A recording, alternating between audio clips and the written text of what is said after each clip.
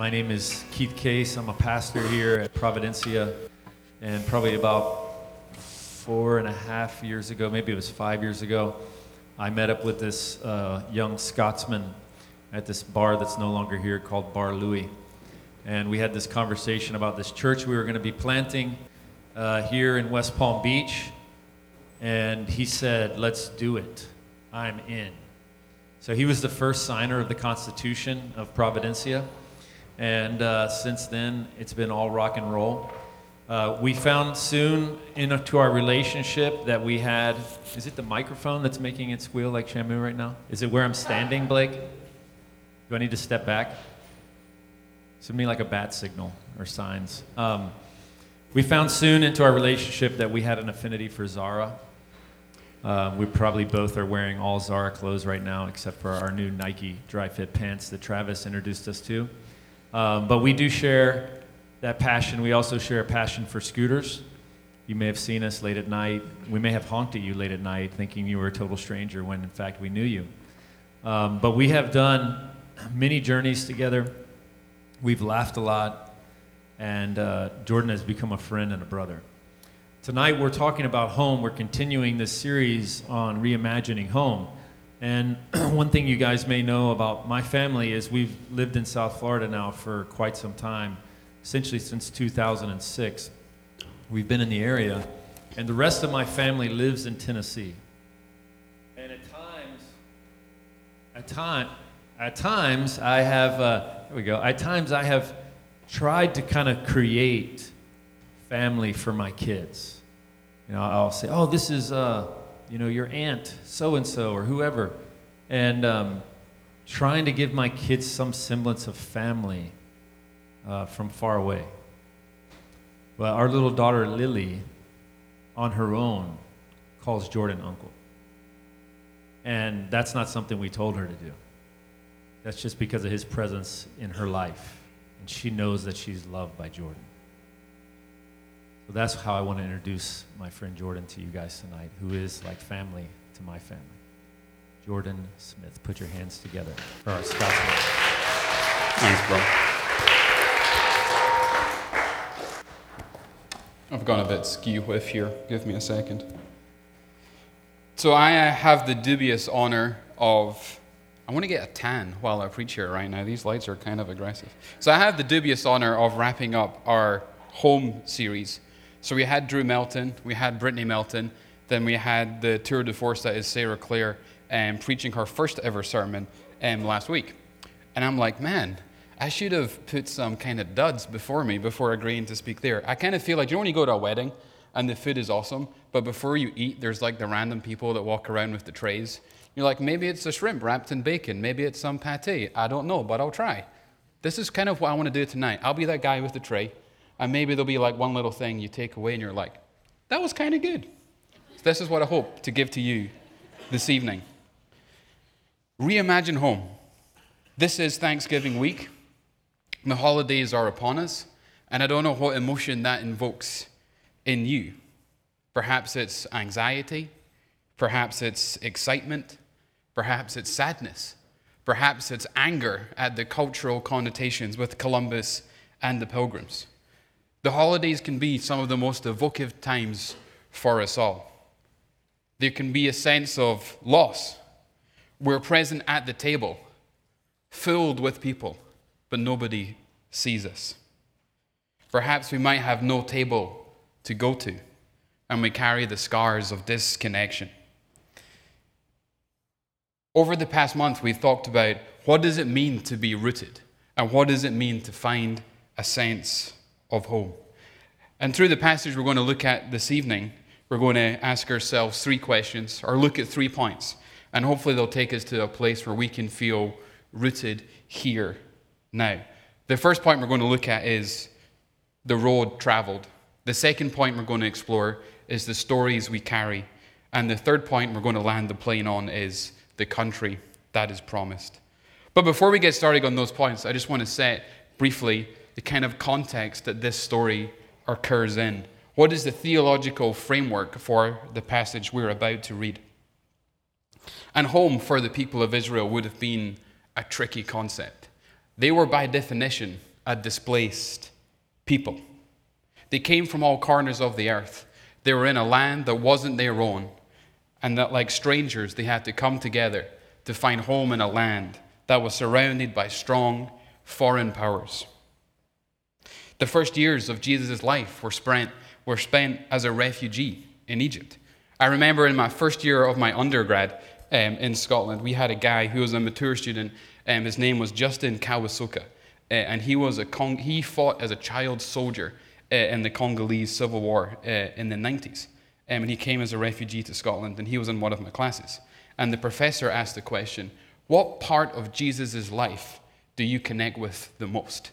And I was kind of sitting in the back of the class like, well, anyone who knows me, like anytime I'm doing a building project, I'll call Keith, because I know I'll like screw it up.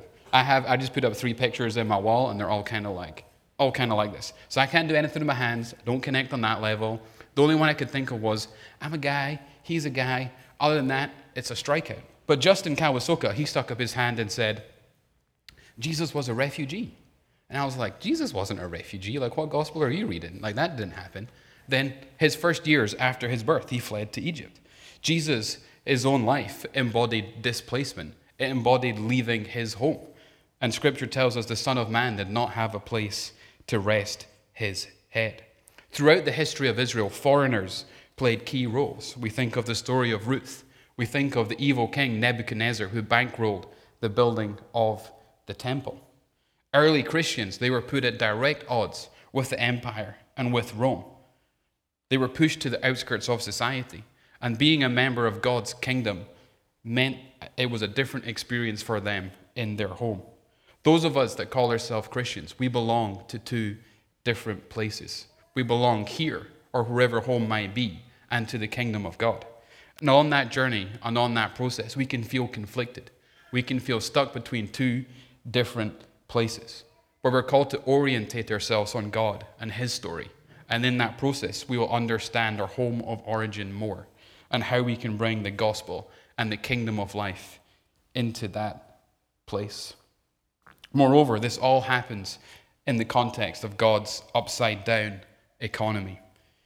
When we look at history, it was the strong, it was the powerful, it was the mighty that dictated the terms of history. They were the one that won wars. They were the ones that conquered nations and built empires. But Jesus' kingdom subverts that. It's where the broken are called to build. It's where the weak lead. And it's where the vulnerable inspire. Whereas we might hear today that the broken can't be trusted. The weak are eaten up. And the vulnerable are too much to handle. God's narrative and God's place of home subverts all those lies. With the political narrative today, we have to call out the lies, and we have to offer a space of welcome, of hope, and of love. We have to promise provision. We have to offer sacrifice when the narrative is of scarcity. We have to say that you are welcome. There is a place at the table for you, and that you will be provided for. That is the story of Israel. That is the story of early Christianity. And that is the story of Providencia, West Palm Beach. That is what we offer to the city of West Palm Beach.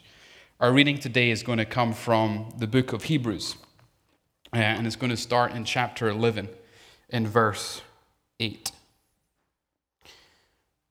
By faith, Abraham, when called to go to a place he would later receive as his inheritance, obeyed and went, even though he did not know where he was going.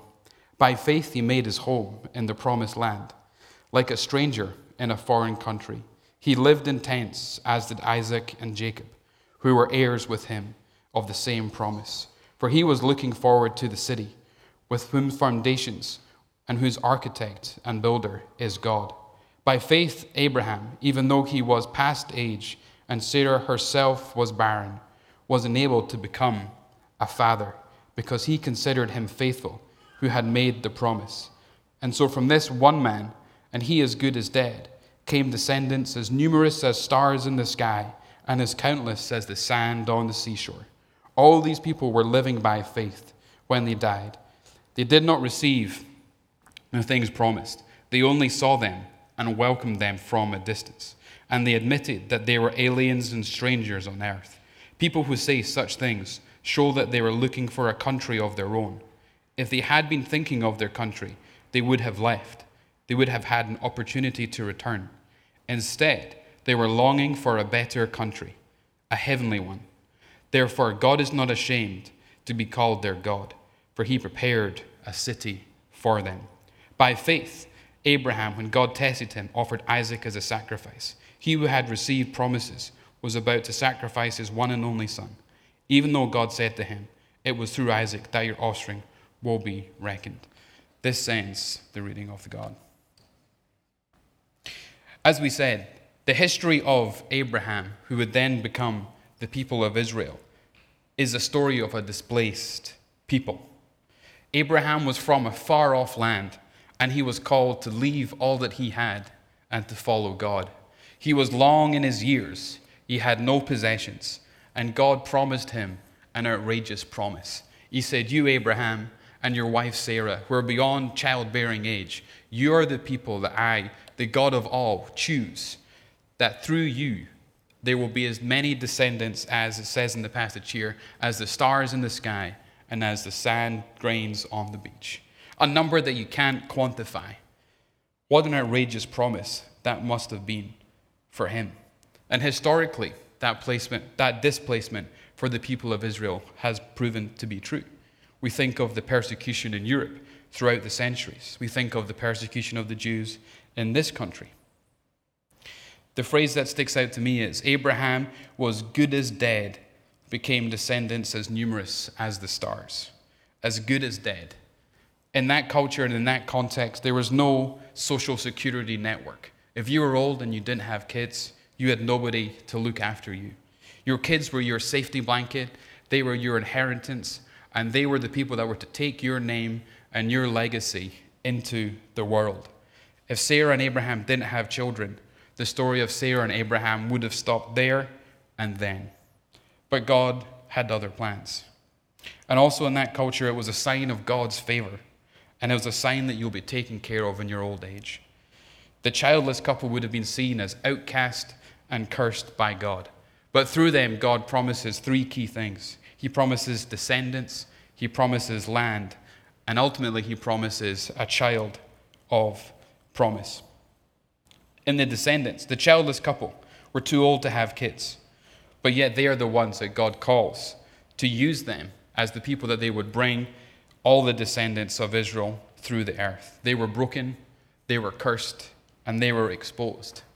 But yet God was not ashamed, and he chose them. They would go into all the nations. And Israel was never meant to be confined to one specific geographical area.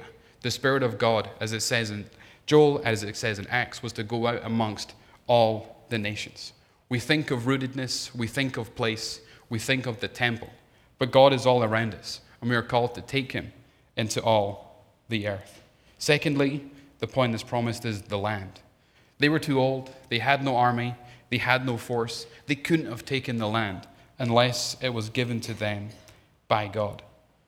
And in their sparsity and in the lack of what they could provide, they were called to be a people of hospitality. They were called to provide for strangers. They were called to provide for foreigners.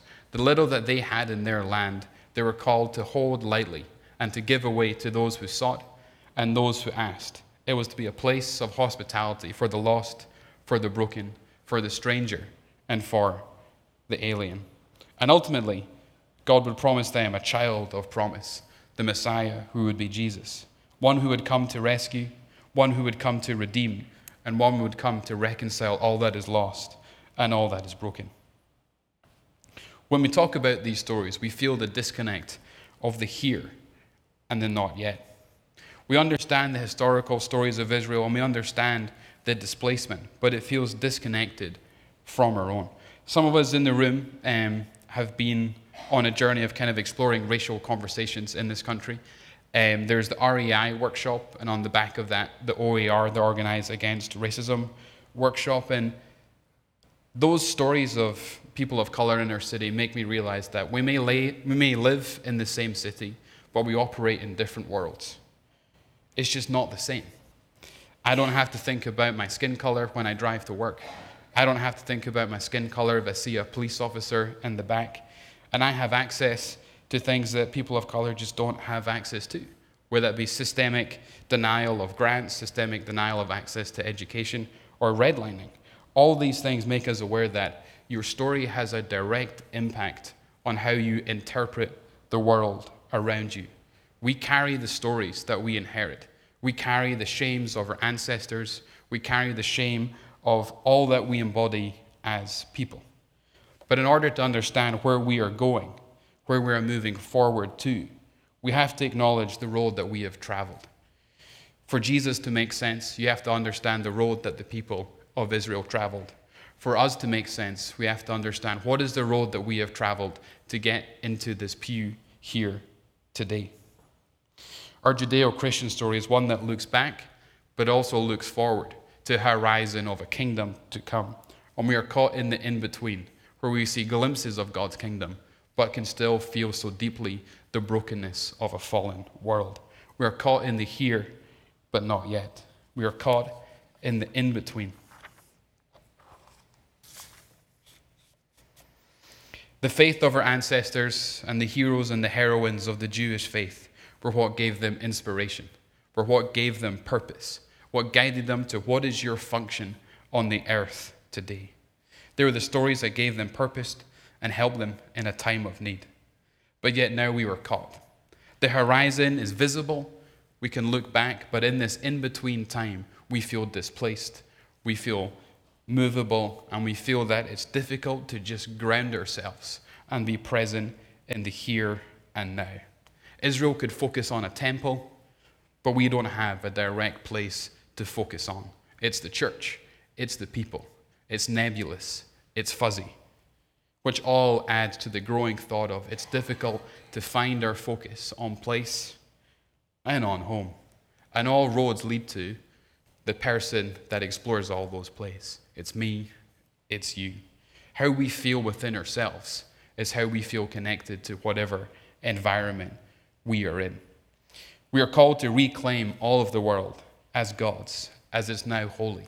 As we think when the Spirit left the temple after Jesus' crucifixion, that the Spirit came into all the world.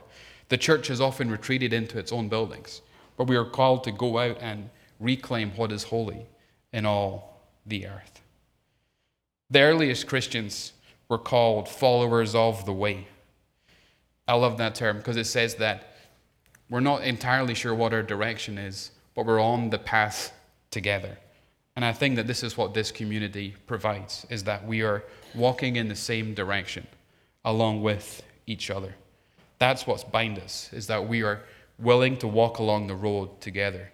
We're looking forward. We're not too sure or uncertain of what tomorrow may bring, but we know we have people on the road beside us. And we know that we have God orchestrating what horizon we're looking towards. And the invitation we offer as a community is that you can join that journey as well today. To be informed from where you came from, to have people walking with you to where you are going, and to have a horizon fixed to where we will end up. Our second point today, what are the stories that we have carried? And the phrase from the scripture is, he made his home like a stranger in a foreign country. This theme of displacement continues throughout Scripture. The Jewish people were spread amongst all the nations, surrounded by powerful neighbors. They were exiled in Egypt. They wandered in the desert. They were exiled in Babylon. They made home in Israel, and the Romans made home in Israel. Yet they had their place, not by might, not by sword, but by faith and by God's provision. The huge empires came and went, one after another, but yet little Israel remained. The remnant of faith prevailed. Jesus was an itinerant. He traveled all around. And when he went to his hometown, he had a frosty reception. His disciples left their homes and traveled to spread the good news all across the known world at that time. And there's the stories of Thomas ending up in India and all the other disciples ending up all over the known world at that time. They had their place and they chose to leave it to follow God, follow Jesus. But they found their rootedness. They found their home in the path and being on the road. His disciples, they left their homes and traveled to spread the good news all over the world. And leaving home has been part of my journey, as Keith alluded to. And being Scottish in and of itself is kind of like a weird deal. That Scots have a perennial chip on their shoulder about the English. The narrative is that, we're not really allowed to be a real people. We don't have our own government. England decides all that we do. That there's just pent-up anger in the national psyche, is that Big Brother keeps us down. And so there's this pessimism. There's this identity, this cultural identity that always looks back and says, we're important because of our history. And that gives us motivation to still be angry at the English. It gives us motivation to want to try and reclaim those days of old. But it struggles to look forward. It struggles to look forward with positivity. There's just cynicism across the board. There's a joke in Scotland how we say, or in America we say, are you a glass half full or a glass half empty person?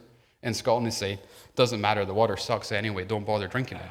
That's kind of like the cultural psyche that we live in. And for me, and also coming to America, there's been like so many ironies in my life. Like I didn't play golf in Scotland. I wasn't a Presbyterian in Scotland, but now I've moved to America. I have embodied all these things. But the cultural identity it's a chip on our shoulder. We're important because of our history, but tomorrow's uncertain. So let's not really talk about that.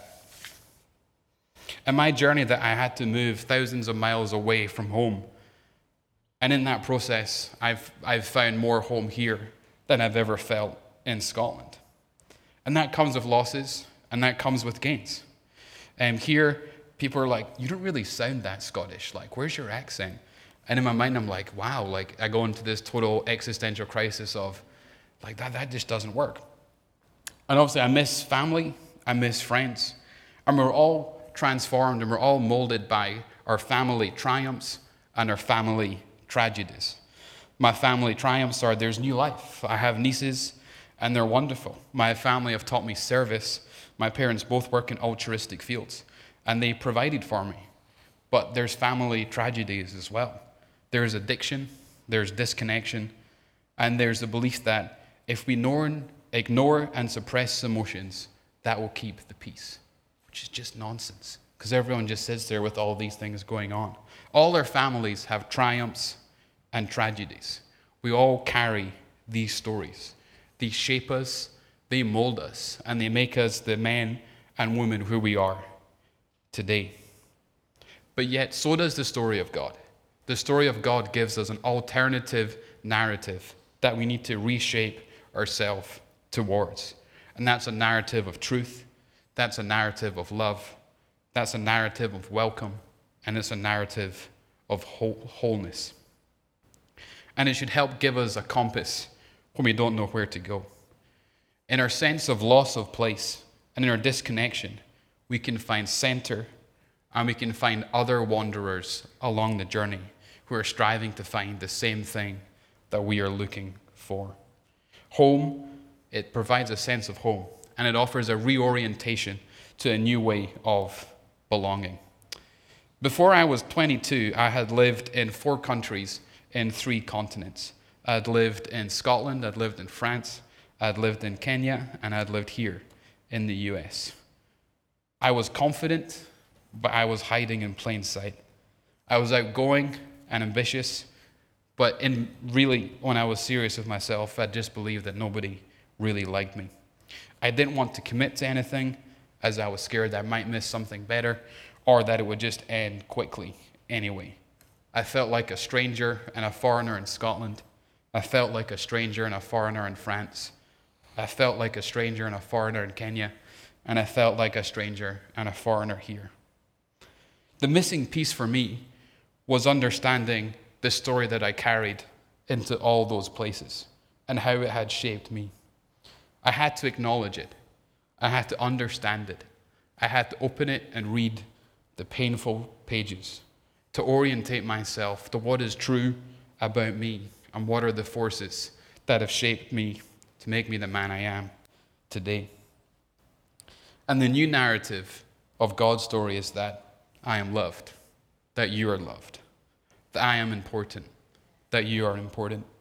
that I belong, that you belong, that I can make a difference, and that you can too. I was broken, but I was called to build. I was weak, but I was called to lead.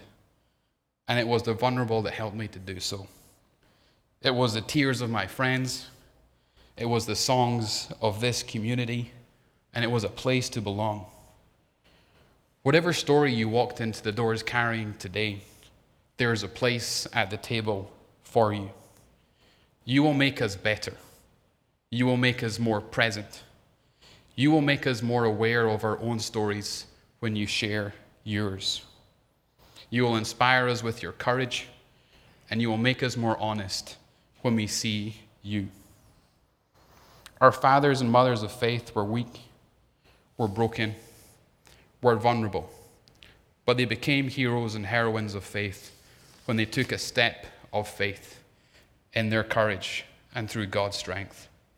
The longer we are on the path, the more aware of the stories that we carry.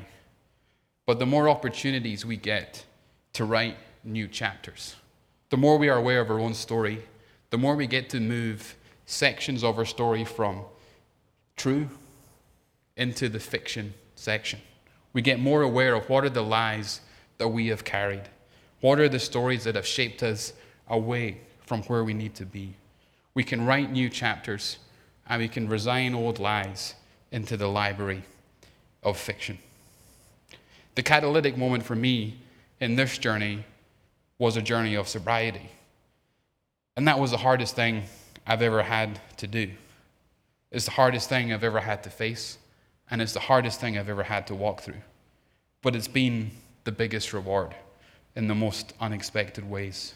Friendships that fill my soul like none other does. And it's given me a sense of self and a sense of purpose that I can never have imagined. And it allowed me to leave a cloak of shame behind. And candidly, it made me believe that God is real and that the things I heard other people talk about can happen to me too. And there was a few examples. There's so many crazy stories in that whole journey. I was trying to think of, like, what are the craziest ones? And one was, so Sarah Claire, who spoke last week, she works had worked in the addiction world. So I called her up kind of just saying, like, I'm really in it right now. And I don't know where to turn to. And she had a friend who's an addictions therapist, a man by the name of Blades. So this would have been 3 years ago. So she gave me his number, and I called him. And after that conversation, I was like, all right, I can do this, but I need to go to see some friends who could help me along the way, who you could find at the front of the yellow pages. And so I was talking to this guy, and I was like, this was the conversation that really encouraged me to take that step. And he was English, so we were healing those cultural divides as well. So we spoke on the phone for probably an hour and a half one time. And then, as some of you might know, I am a pastor here in the morning show at Memorial Presbyterian Church. And I had worked as an intern here, and one of the other pastors was on sabbatical. And after the internship, they offered me a job. And I was like, awesome. And so to celebrate this job, I jumped on my trusty scooter. This was Abigail before I had Veronica. And we went down A1A. And I had no intention or no idea of where I wanted to go. So I ended up turning in Del Rey. I still don't remember the name of the restaurant. But I was there just celebrating, enjoying the sunset, having a good time, tucking into my food. And over the bar, I heard an English accent. So I kind of make some small talk with this guy. And I was like, oh, sir, are you a tourist? Do you live here? And he's like, no, I live here. And I was like, oh, that's cool. Like, what's your name? And he said, my name's Blades, and I'm a therapist. And I just started crying into my chicken wings. I just could not believe the orchestration of that moment. That I felt it was a little divine wink to say that, Jordan, you're on the right path. You're on the right trajectory. I had to face that painful story, and that was the catalytic moment in my life where things started to move in the right direction, where I felt 40 pounds lighter, where I felt I could look myself in the face in the mirror, and I felt I could really live in to my true self. And it gives us an opportunity to rewrite those stories for the future. If I have kids, they will never see me drink. If I have a wife, she will never see me drunk. We get to recreate and rewrite the stories that have misshaped us and misshaped our families. If we carry a story of addiction, we get to write chapters about sobriety. If we carry a story of disconnection, we get to write chapters about community. If we carry a story of you don't matter, you get to write a chapter where you play the leading role. Our stories don't define us, but we are responsible for what we do with them. This is a place where we can help each other carry the burden and can dream together about what those new chapters look like. In that upside down economy where the weak lead, the vulnerable inspire, and the broken are called to build. Jesus came into our world so that God would be proximate to us all. Jesus was dead and buried, but rose again so that he could breathe new life into whatever situation you carry. And you hold the pen. And we as a community and God's Spirit and God's power can help you rewrite those new chapters. Community and the grace of God offers us eyes to see what we could not see before in order to move forward and write those new chapters. We need to understand where we have been. What is the road we have traveled? We need to face and understand and read the painful pages of the stories we carry in order to know where to go next. And we need to focus on the country that is promised. This says of Abraham's that he longed for better. As an immigrant living in America, some friends in Scotland ask me what that's like in this climate, whatever this climate is, and I say, it's kind of like falling madly in love with someone who's bipolar. That you have these things that are awesome and incredible, but equally you have these things that are awful. There's abundance, but there's poverty. There's power, but there's abuse. There's the political shenanigans that's going on just now. But yet we as Christians are called to bring bearers of light of God's kingdom right here, right now. Wherever we've come from in the world, whatever the story you carry, Jesus calls us to make a difference here and now. He calls us to participate in the upside down economy, and he calls us to bring healing to those that are afflicted and those that are in need. And he calls us to send invites out to all. We can't show any favoritism. We have to offer what we have all experienced to anyone who is willing to come through the door. And we focus on a time where we know that every tear will be wiped away, where wars will end, where love will win, and where we'll all be reunited. And where we look towards the world operating in the way it should have been. But that's what is promised. But yet we're still caught in between. This community aims to build the kingdom of God here in West Palm, where the weak lead, the vulnerable inspire, and the broken build. Here now on earth as it is in heaven. And we have an opportunity today to start writing a new chapter, to turn a fresh blank page. There's a new start. There's hope. And there's the truth that God's love is real, that Jesus brings healing, and he can breathe new life into whatever situation you are carrying into this room today. Community may have hurt you in the past, and it will hurt you again. It may even be from some of us. But we're here to say, stick around just a little and see what happens, and see what we can help you unpack, and see what we can help you discover about your story and what God's story has to say to that. In doing so, you will make us more aware of our own stories. You will inspire us with your courage, and you will bring your gifts to the table. You will make the room different, and you will change us. But in order to do that, we need to understand the road that we have traveled. We need to understand what stories have we carried and how they have shaped us. And we need to long for a country that is promised. And we need to know where we are leading people to. And that is to a place of hope, to a place of love, and to a place of community. Let us pray as we head into that time of communion.